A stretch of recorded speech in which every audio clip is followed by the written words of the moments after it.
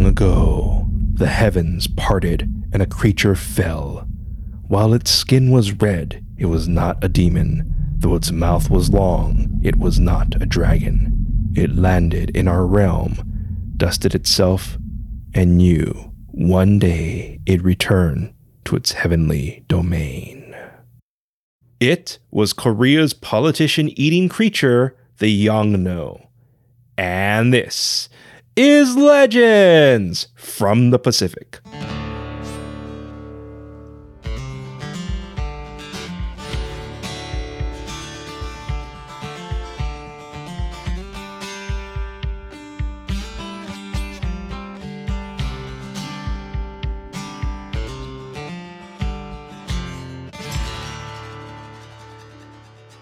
Aloha, and thank you for joining us.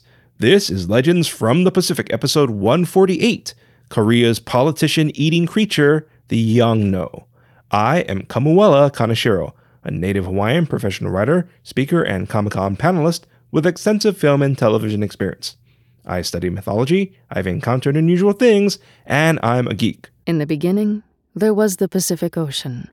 A canoe broke the horizon, piloted by Pele, a beautiful Polynesian maiden who dominated the waves until she felt safe to stop. The audiobook of our Legends from the Pacific Book 1 is now available, narrated by multi-award-winning voice actress Emily Wu Zeller. Emily has worked on anime, the video game Cyberpunk 2077, and over 500 audiobooks, including Star Wars The Empire Strikes Back from a Certain Point of View. Just click the link in our show notes to purchase our audiobook and enjoy Emily telling our stories today. Later in this episode, your featured song in Hawaiian word, but first, let me share with you this unique creature. As usual, I apologize for any mispronounced names or words and appreciate your understanding. The Yeongno are humanoid creatures with red skin and have an alligator or aardvark-like head. They're also known as BB because they play a wooden flute which makes a BB sound. So, Yeongno broke a heavenly law and was banished to our realm. But it is a devout Confucian follower and may return to the heavens after eating 100 corrupt Yangban, or officials. This is kind of a big deal since Confucian teachings were part of the exam required to become Yangban. This also gives us insight into how things were around this time. As stated in our previous episode, Yangban in Korea's class-based Joseon dynasty were honorable men who were military or civilian workers or aristocrats or their descendants who passed a national exam which included Confucian writing, then assigned to an area or city to manage. However, aristocrats eventually bought their way in, and Yangban became corrupt and abused their power. So the Yeongno would eat them. I know it may be difficult to keep track of these names, but once again, Yeongno were the creatures that ate Yangban. Puppet theaters and mask plays, which were plays where actors wore masks, were created about Yeongno eating the local corrupt magistrate. Yangban allowed these performances because they knew it was comic relief and a way people were venting their frustrations. So the Yeongno became a creature for the people. However, Yeongno have been falsely depicted. You see, modern artists have illustrated Yeongno as dragons, probably because dragons are cool. But Eastern dragons are intelligent, water-dwelling, supremely all-powerful creatures who occasionally help mortals. So this really isn't a Yeongno. Yeongno were also labeled as demons because they were cast from the heavens, and their skin is red. But Yeongno don't have demonic tendencies. They only target corrupt Yangban, follow Confucianism, and respect filial piety, specifically honoring your family's elders. These smart Yangban avoided being eaten by convincing the Yeongno they were the creature's older relative. Most of our Yeongno knowledge was pieced together from the puppet shows and mask plays before they were lost to time. The raging storm blew an old man into a tavern. He shook off the water, and the tavern patrons stared at him as he donned his black hat.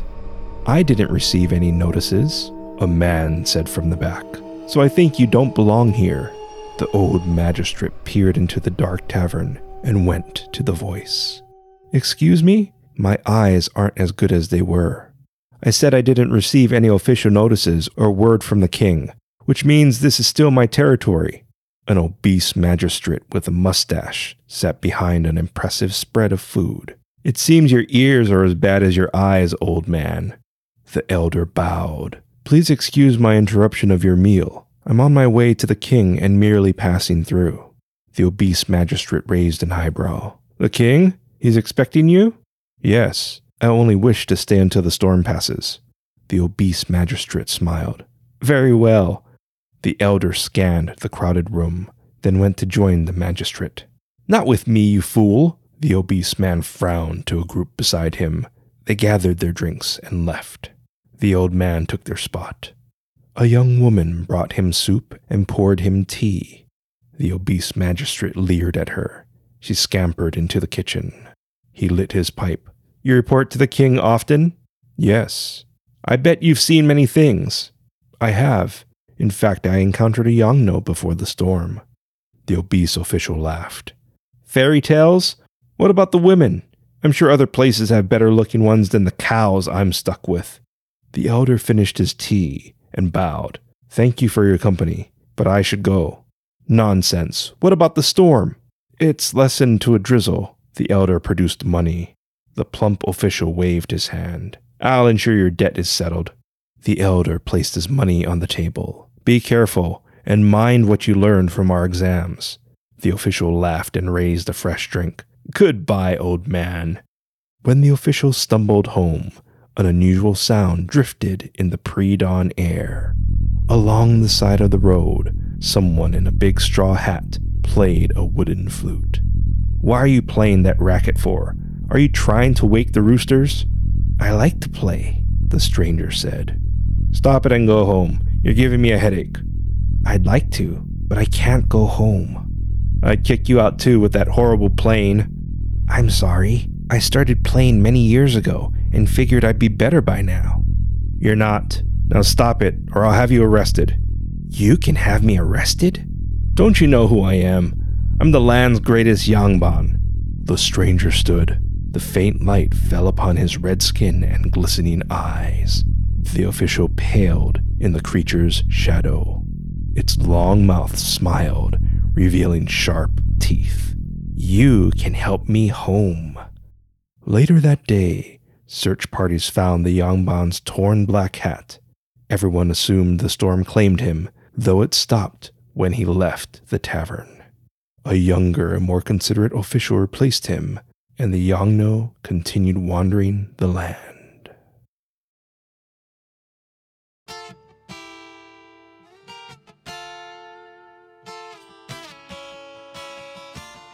A big mahalo nui loa to our Patreon members who support our mission to spread Asian and Pacific Islander cultural history and awareness.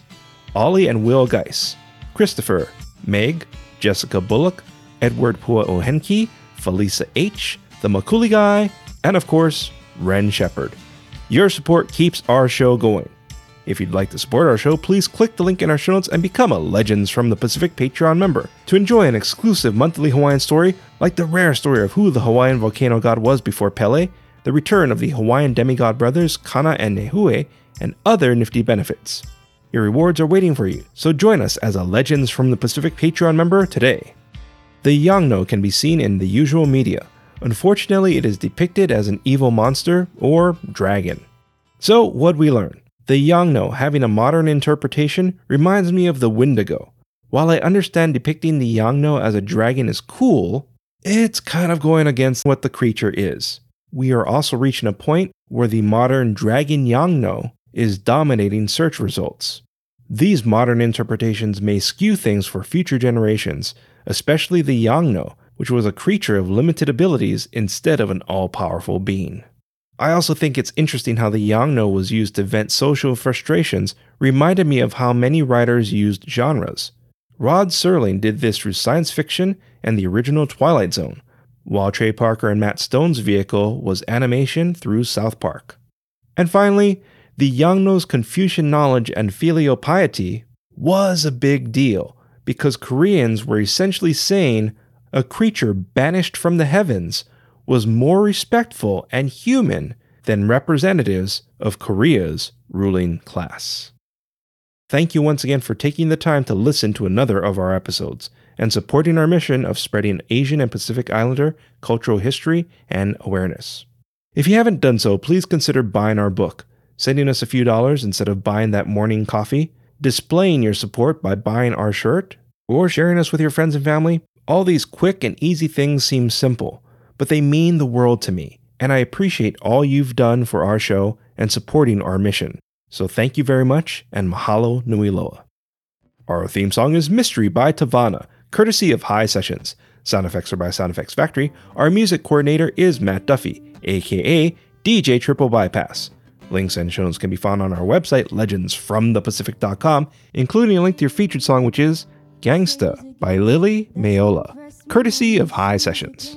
Legends from the Pacific was written, produced, and edited by me, Kamuela Kaneshiro. I also wrote our original stories. Your featured Hawaiian word is Lo'ea Kalai Aina. Lo'ea Kalai Aina means politician. An example of Lo'ea Kalai Aina is, in Star Wars, Princess Leia was a great Lo'ea Kalai Aina. Once again, Lo'ea Kalai Aina is Hawaiian for politician.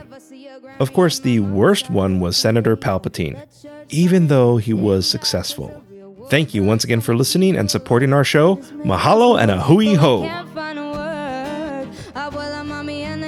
In a one-bedroom South Beach lifestyle, we just paying for the view.